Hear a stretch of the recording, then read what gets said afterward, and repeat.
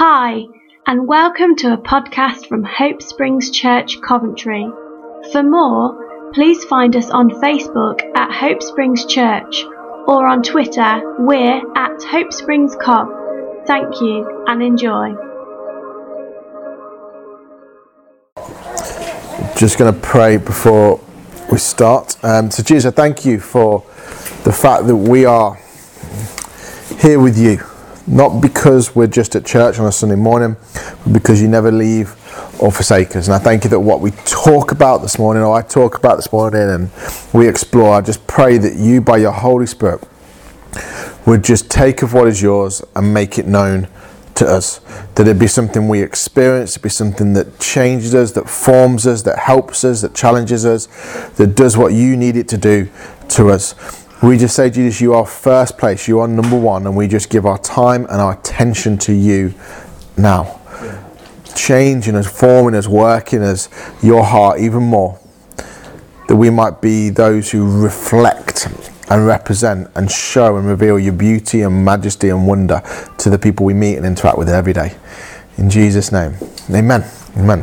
So, I'm going to carry on looking at this series, which we're going to do for one more week after today on Rule of Life. And we're going to come back onto this at different points throughout the year to look at different practices that are connected to this idea of Rule of Life. And so just as a really, really quick recap, we talked about, we started a couple of weeks ago, that this idea of Rule of Life is it's a set of practices, and it's a kind of set of practices that enable us, a bit like a trellis does with a vine, a set of practices that enable us to abide and to grow in our relationship with Jesus, in being formed into his image and expressing him to the world around us. And that we saw that the definition, the word rule, from Rule of Life actually comes from the Greek word trellis, that framework, that support that enables, in this context, a grapevine to grow and to bear fruit. But it is that kind of thing that allows that growth to happen. And in the context of John 15, where Jesus talks about abiding in the vine, we're talking these practices, this rule of life, not rules for life, but rule of life. These practices enable us to abide, and that is to abide in Christ, to become intimately acquainted with him, to be formed by him. And that it kind of shapes and forms who we are as we kind of enabled and allowed to abide in Christ. And so I want to just make a really quick reference to this, and I think it is important. The word abide, when we talk about that, kind of means to settle down, to remain, to kind of be there. And it can create connotations of, when I don't do that, I'm not with Jesus. Because we have this idea, and we know it to be true, that God is always with us. That by his Holy Spirit, God never leaves us nor forsakes us. And therefore, the idea of needing to abide seems counter to that message. That if God's always with me, why do I need to do anything to abide with him? Because he's always with me. He is abiding with me. Why do I need to do this kind of thing? And I think it's important to kind of create the distinction there that there is the ever-presence of God. God is always with us. He is with us right now. Whatever mood we are in this room right now, he is present with us right now. He is not affected by our mood. Whether you are happy because it's been a great day or weekend, or whether you're in a right foul grump because it's been awful and rubbish or whatever it may be, he is present with us right now. And that never changes. So this idea of abiding is not about making God be with us or us being with God. This idea of abiding is almost like digging down deep into that ever-presence. It's taking, or it's diving headfirst into the depths of his love and experiencing that. It's not about making it happen. Abiding is to go, God is always with me, and therefore I'm going to put my roots down deep so that I might come to know his presence with me more and more and more. That I might know that he's with me more and more and more. That it allows us, therefore, to be shaped by his love for us and his presence with us, that we might then become vessels that reveal the heart and the love of God to the world. It's not about making God be with us. God is always with us. It's about going deep into that sense of knowing and awareness that he's with us, doing something intentional, practicing something intentionally that enables us to become aware of his presence with us. And I think that's important because it does this beautiful thing where it kind of shows us the unchanging, immovable presence of God with us, but also invites us in to participate in becoming aware of that presence. It's not a passive thing, it's an active thing that we get to take part in. And I think what is also kind of a key part of this, before I jump into what I want to share today, is just again to kick off from the start, and I'm almost wanting to deal with the things I don't want thoughts to creep in that were suggesting something. So the first one is that this doesn't make God be with us. This is about us diving deep into the awareness that God is always with us. Second one is the practices of in and of themselves, which Si will talk in more detail about next Sunday. Things like Sabbath, things like prayer, things like fasting, things like reading the scriptures. They're all good things, but they of themselves are not the goal. It's not about, I'm now a good Christian because I read my Bible for an hour a day. Reading your Bible for an hour a day is fantastic, that's brilliant, but that doesn't make you, in and of itself, become more aware of God. In the same way, that's not the goal, that we can kind of have our Christian checklist and go, hour a day reading the Bible, hour a day prayer, fasting, hour a day, Sabbath once a week, like as if we go through those things and that in itself is the goal and now we've made it. Those practices are to enable us to abide. And the idea of abiding is a relational thing. That my reading of the scriptures can become an academic process in itself. Nothing wrong with the academic process, but without the relational aspect to it. My prayer can become a kind of transactional relationship with God without the relationship attached to it. That my fasting can become something I think I do because it makes something happen and not have the relational aspect to it. Even my Sabbath can just become a day off. Not a resting in the fact that God is present with me. So the practices are important. But in the same way, when we look at the vine, the wooden trellis is not in and of itself the key thing. We don't go to a vineyard and go, that's an amazing trellis. We don't turn up to a shop that sells wine and go, can I just see the kind of trellis that was growing on, please? Because that's really significant to me. Okay. What we do is we go and say, that's beautiful grapes. Or that's an amazing wine. We are looking for the product of the trellis. Now the trellis helps to do both those things, but the trellis is not the focus. The kind of the growth of the grapevine is the focus. In the same way, the practices aren't the focus, they're a tool that we use to help us gain a sense of abiding in Christ and become more aware that he is with us. Does that make sense? I just wanted to kick those two things out of the way because it's really important, because in all of that, it still involves us doing something. We still need to do something. This is not like, oh, okay, you just take. There's a responsibility on us to be active participants, but it's not. The practices aren't the goal. It's not about making God be with us, but there is something for us to do, and that's what I want to dig into today. So Si talked last week about time and investment of time. In his message on a Sunday morning, he used Marcus Rashford as an example. In his blog, he did not, which is highly disappointing. He should have definitely used Marcus Rashford rather than Ben Stokes. That's the wrong analogy. But he talked about the idea, the importance of time in this thing. And time is a sensitive topic in our modern day society, because time is the thing that gets pressed constantly. And therefore, what I think has happened in church is that in the same way with everything else in our lives, we have tried to make the practices that exist in church things that fit into a nice kind of quick fire, quick win thing. Because everything in our society is super fast, whether it's the super fast internet, which I love and I'm happy that exists, okay, or whether it's kind of next day delivery from Amazon, or sometimes, I don't know quite how this even works, but delivery the same day of the product I ordered that morning. I don't know quite how Amazon even managed to make that happen, but they do. Or Uber Eats or Just Eat or whatever it may be, that we have these things that we all know and we're all familiar with about quick delivery. I'm not knocking them. I use them all the time. They're not bad things. But the danger is it can cause us to then bring that same mindset into our Christian walk with Jesus. That this thing I have in terms of this life I exist with God, I can get it quickly in the same way I can order from Amazon and get it the next day. Or I can get it in half an hour. I just need to go onto my app and just order some food. Okay? That's not how it works. And we feel annoyed about that a little bit because we think, in a sense, it should be the same as what our current culture is like. But actually this thing takes time, and time doesn't mean failure. Time just means it just takes time. And Si talked about, and I love this quote, he talks about super champions.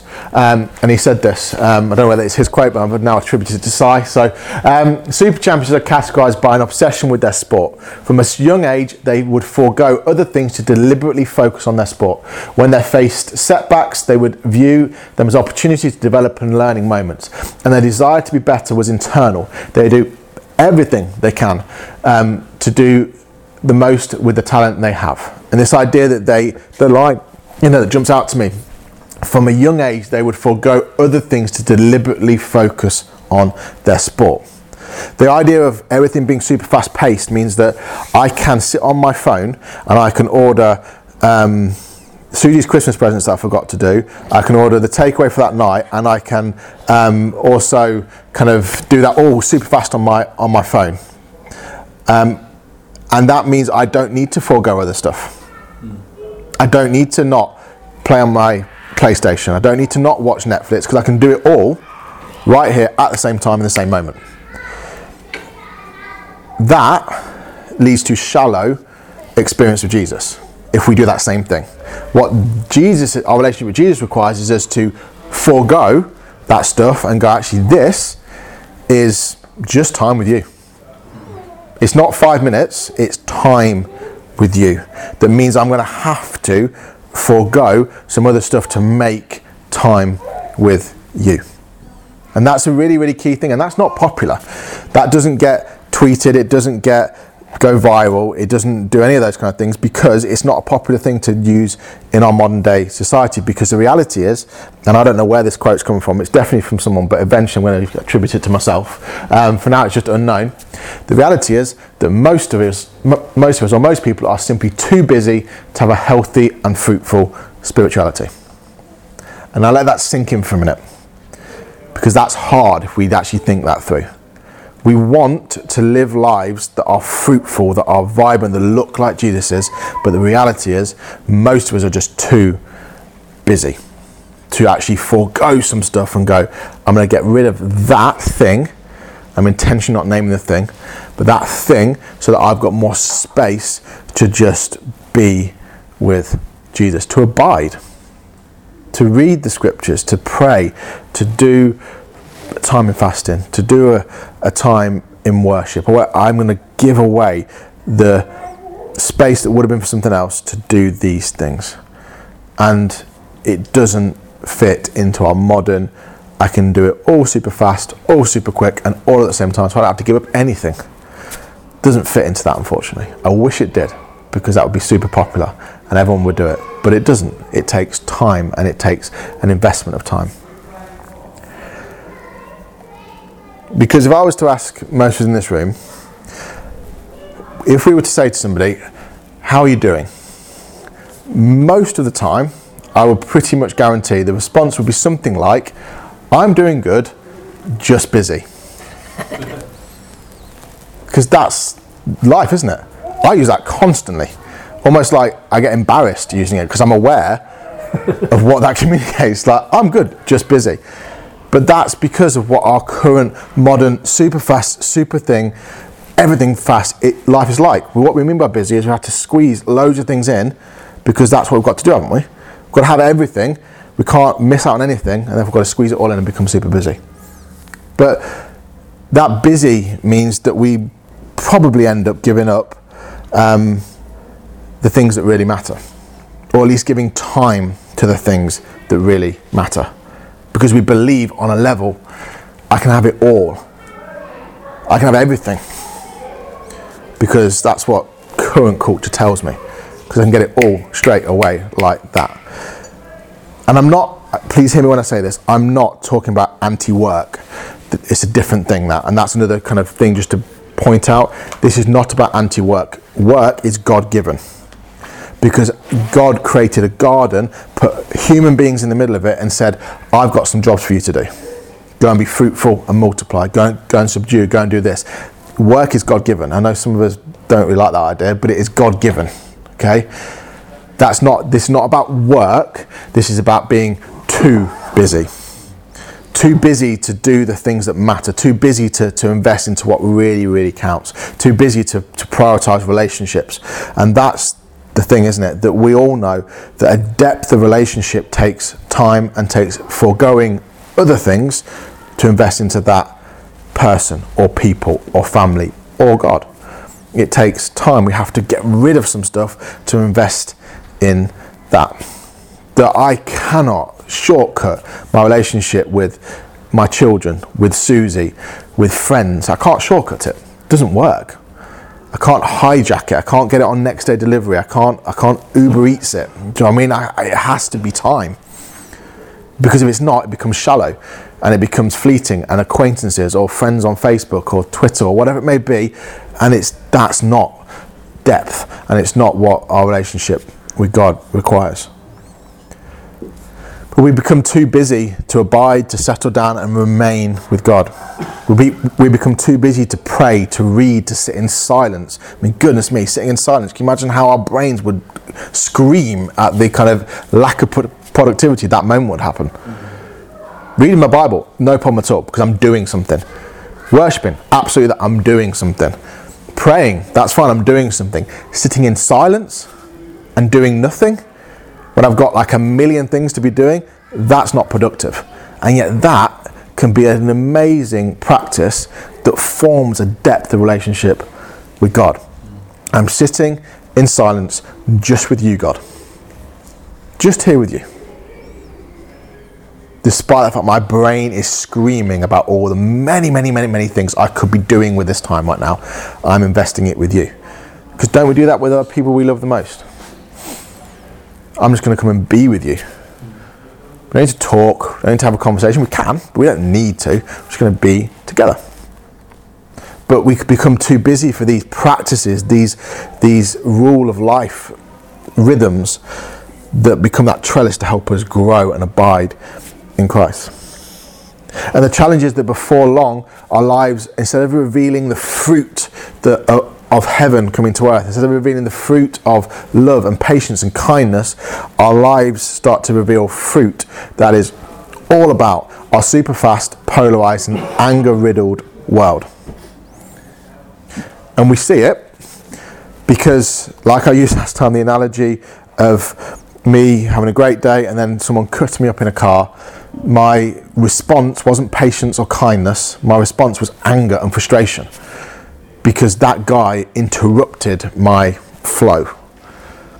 That I can see it and I know it. Like when I'm interacting with my kids, I can tell that where this is at in me because if how impatient I am with their response. I can be super loving when it's in my routine for the day. Now is the time I spend with you, Zach. Now is the time I spend with you, Levi. And that's fine, that's not bad.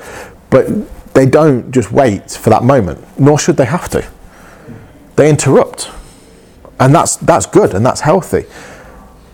But I can tell whether the fruit I'm demonstrating is patience and kindness and love in that moment of interruption, or whether it's actually, you've just interrupted my super productive, super fast, super organized routine. I haven't got time for that right now. And I'm saying all this, not because this will make this the most enjoyable message in the world, but because it just makes us think. And it just challenges us, because this thing, like Si talked about, requires time, but it also requires us to forego certain things and give space to that. I'm going to share a little story from myself and Susie. I thought about doing this at the start because I always like to start with a story, but I thought I'd do it now and just go super intense from the start and then hopefully do a little bit more of a light-hearted story in the middle. So what we've tried to do, and I say try, and it's tricky, is we've tried to build into our rhythm of life a space of time that is a Sabbath, is a rest for us.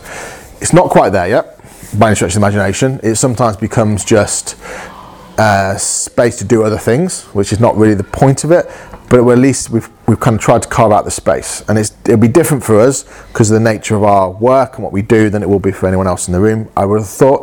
But what we do is we kind of go, kids go to bed on Thursday, and Thursday night is our kind of date night, and that sits there. And then from Thursday night right up until Friday lunchtime, it's not quite a day, but Friday lunchtime is our kind of Sabbath space. It's a space where work doesn't encroach on it most of the time, where we kind of try and just be together. We have something to eat on a Thursday night together, we go for coffee, hopefully on a Friday morning, and just spend that time together, but also knowing that we're spending this time together with God. And it's that rest. And but I'm saying this like it sounds noble, we're not anywhere near there yet, but the point is it's something we're trying to carve in. So we did this last week, and we've done it for about a month and a half or so now, and it's tricky, but it is a practice, and therefore practice takes time. You practice it, and therefore it'll get better and better. But what was really interesting, we went for coffee and we were talking as we try and do, but we got to this point in the conversation where we talked about things we needed to change in terms of our rhythm and routine of our week. We just kind of got to this point on Friday morning where it wasn't like this is now a rest, it was like this is now, oh my goodness me, breathe, which is also part of it, but it wasn't revealing a healthy rhythm up until that point. It was like, let's run and then crash, and then let's run and then crash, and that's not a healthy rhythm and routine. It's not productive or enabling abiding. And therefore we talked about what we need to get rid of. We talked about the kind of key priorities and what really matters to us, like obviously family and church and parts of what we do as jobs and that kind of stuff, and then start thinking about what doesn't really matter, what has crept in that is good but actually doesn't really matter, or we don't feel like it's right for this time, or whatever it may be. And we didn't come to a conclusion, we just started talking about it, and that's going to be a continuing conversation. But what it reminded me of is a video that I'm sure some of us have seen in here before, but a video that kind of communicates that same idea. So to save me from kind of trying to communicate something which I think is actually beautifully communicated in the video, I'm going to show you this video, but then this is in essence what we were trying to explore. What are the things that really matter? What are the things that are significant in our life? And then therefore what needs to be got rid of or let go or foregone to make space in our routine for each other, for family, but also for our relationship with God. Like what needs to be removed out of that so that we've got space, like those kind of super champions go, actually I'm going to forego some stuff so I can invest my time in practicing some of these practices. So I'm going to stop talking and show the video, and hopefully it'll work.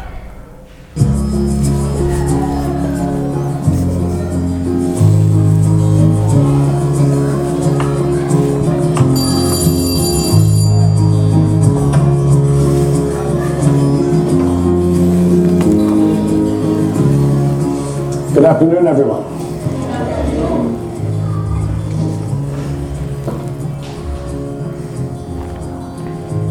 We all have this one life to live, a fleeting shadow amongst all that exists in this vast universe. We have the ability to accomplish anything, truly anything, if we use our time wisely.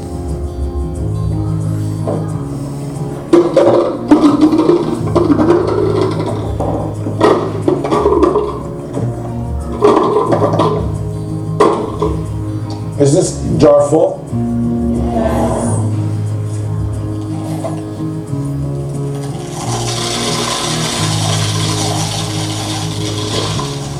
And is it full now? Yes.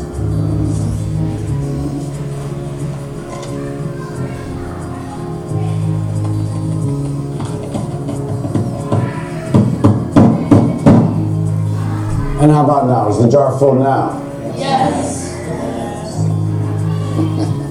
Yeah, it is.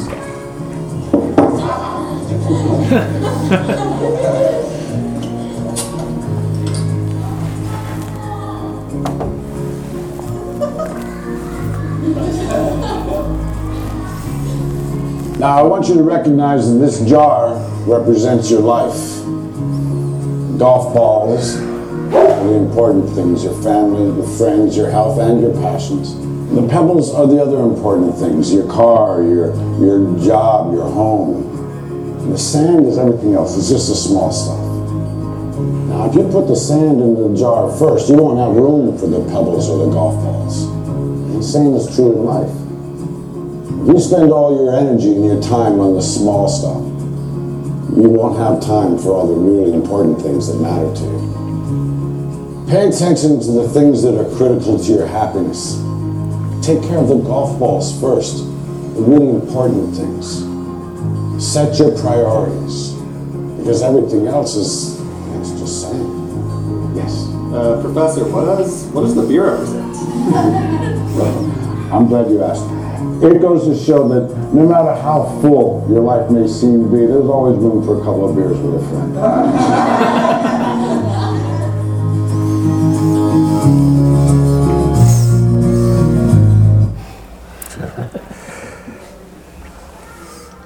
So I say all that because it's a beautiful analogy. He does it wonderfully well, much better than I could probably done it this morning. But that is the principle, isn't it? That actually, what are the main things? What are the priorities? What are the key things? And that is family. It's friendships. It's those kind of things. But included in that is our relationship with God. It's that space, those practices to be able to abide.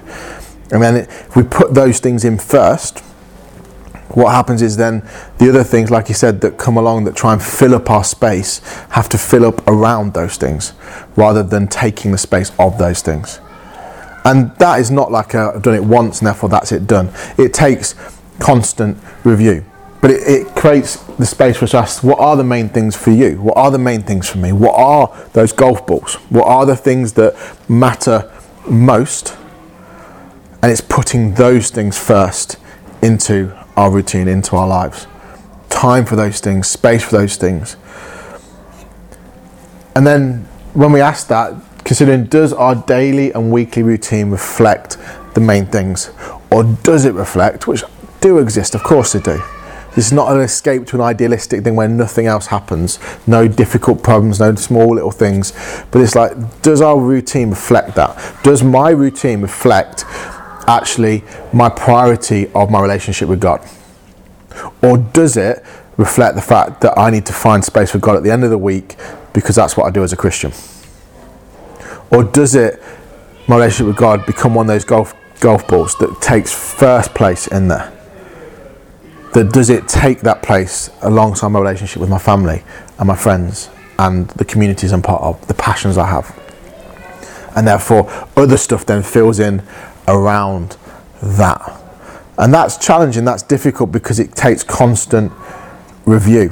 It takes constant thinking, okay, where is this at? Taking that moment to pause and go, okay, what is my routine of life looking like right now? Have I built in space to practice silence? Have I built in space to spend time in community? Have I built in space to read the scriptures? Have I built in space to pray, to fast? Have I done that, or do I try and squeeze those things in as a last minute thing because I can get next day delivery on it? Or do I put those things in first and then the other stuff fills in around? And this is not like a guilt-laden condemnation. I'm not talking about that at all. I'm just saying there's a moment for us to pause, to go, okay, where is it at? And just evaluate, not judge. Not like judge ourselves and go, oh my goodness me, how terrible am I? That's not this at all. But to evaluate and pause and go, okay, where is it at? Because I know that there's things that easily creep into my stuff that knock out my time with God, that knock out my time in prayer and in fasting. And I know that if I don't intentionally start to practice some of that stuff, it's very easy for those things to get knocked out again. If I don't put the golf balls in first, it's so easy for the sand to fill it up. And therefore, it's where is that time, where is that kind of stuff, taking that inventory, reflecting on that, thinking, okay, where are the practices, the rules, the rule of life, where are those things that enable me to abide and stay? Because one really interesting thing, I was thinking about this, and I was looking back at the kind of the trellis that creates these vines that enables them to abide and to grow and to bear fruit. And I was looking at the fact that there's these kind of like stakes of wood that go into the ground and then come up, and amongst my reading this week, which obviously this was the most inspirational bit I read all week, I found this one again. It's from an unknown person. When it says vine spacing, in terms of the grapevine spacing of those stakes, ranges from 3 foot to 12 feet, with 6 to 8 feet being the most common. And this is inspiring stuff. Spacing within the row will be determined by the soil vigor potential, the climate in which the vines are grown, and the cultivar and rootstock combination. I've got no idea what the last bit's to do with it at all. But the point is this, that those stakes that go down, the distance between those stakes is determined by something. It's determined by, in this situation, the soil vigor, the climate, and whatever the cultivar rootstock is. Okay, but it's determined by something.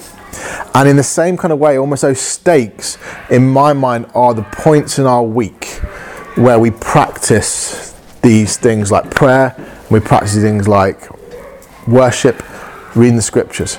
It's those stakes in the week, those moments in the week that build into our rhythm and routine.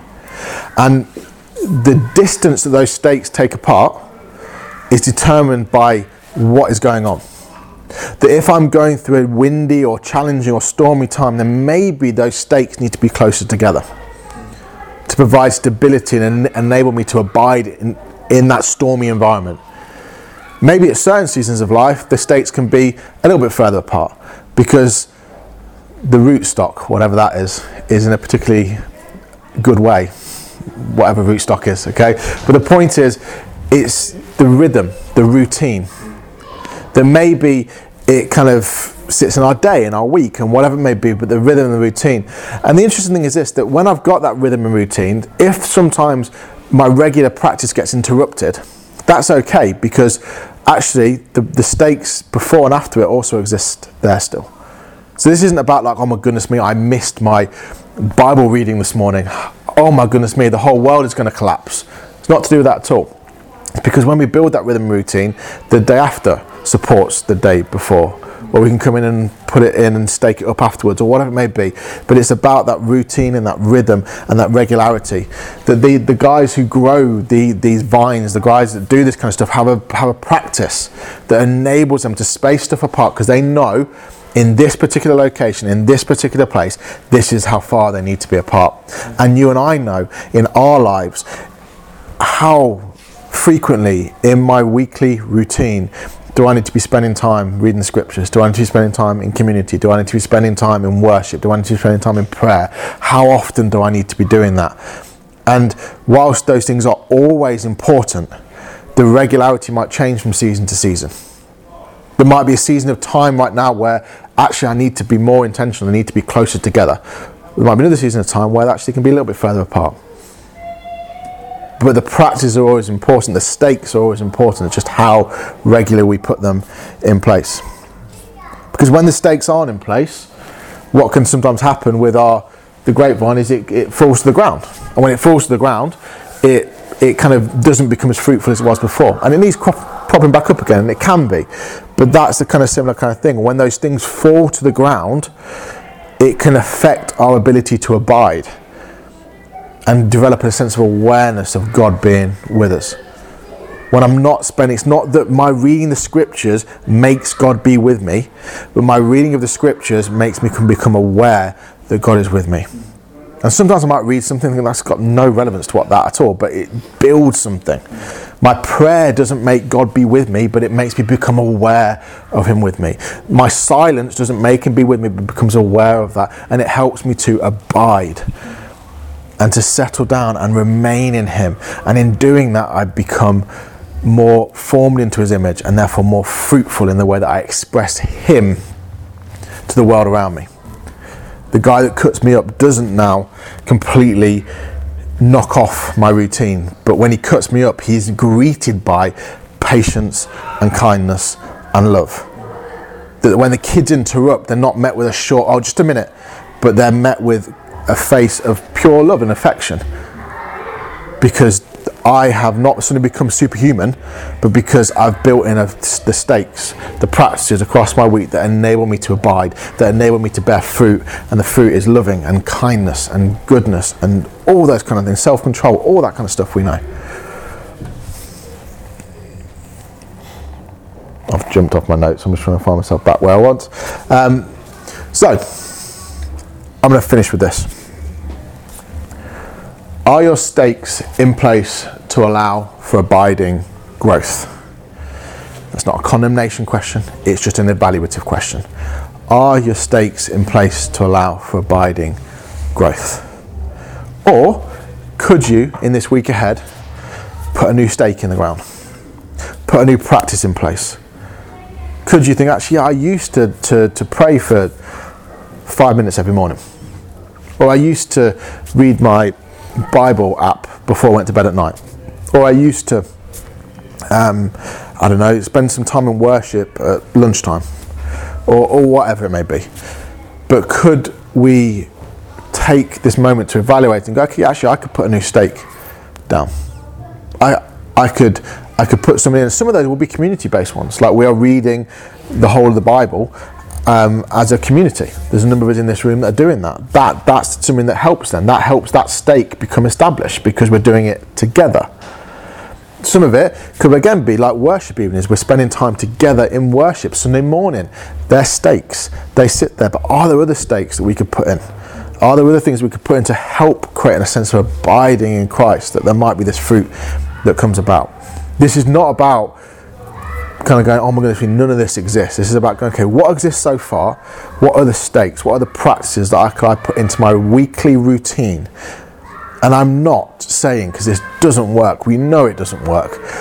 Don't go away and go, I'm going to do 2 hours in the morning, 2 hours at lunchtime, 2 hours in the evening, reading my Bible and prayer and worship, because we know that doesn't work. It works for a week and then it just collapses down. If a week, for me it works like a morning and then it just disappears. But the point is that could we shift something to put 5 minutes here, 5 minutes here, 10 minutes, whatever it may be, because then it just helps that then become routine and established and that rhythm of growth start to come. So I'm going to finish with that. So Jesus, I just pray that if there's any thought of guilt, condemnation, shame, I just speak against that and just ask that, just command that to leave now in Jesus' name. That is not your heart, that is not your invitation. But instead, let it be something that woos us into a deeper relationship with you. Holy Spirit, I thank you that you are our comforter, you are our guide, you are our leader. And I just pray that you would just guide us and lead us in this journey of what it is to abide in Christ, what it is to abide in the vine. That you would just help us to take what I've shared this morning and apply it to our walk with you, to our life with you. That it wouldn't be a one size fits all, but it'd be something that is bespoke and personal to each one in their walk and relationship with you. Help us be community together, that we would strengthen and support, encourage and challenge and help one another in this journey too together. In Jesus' name, amen.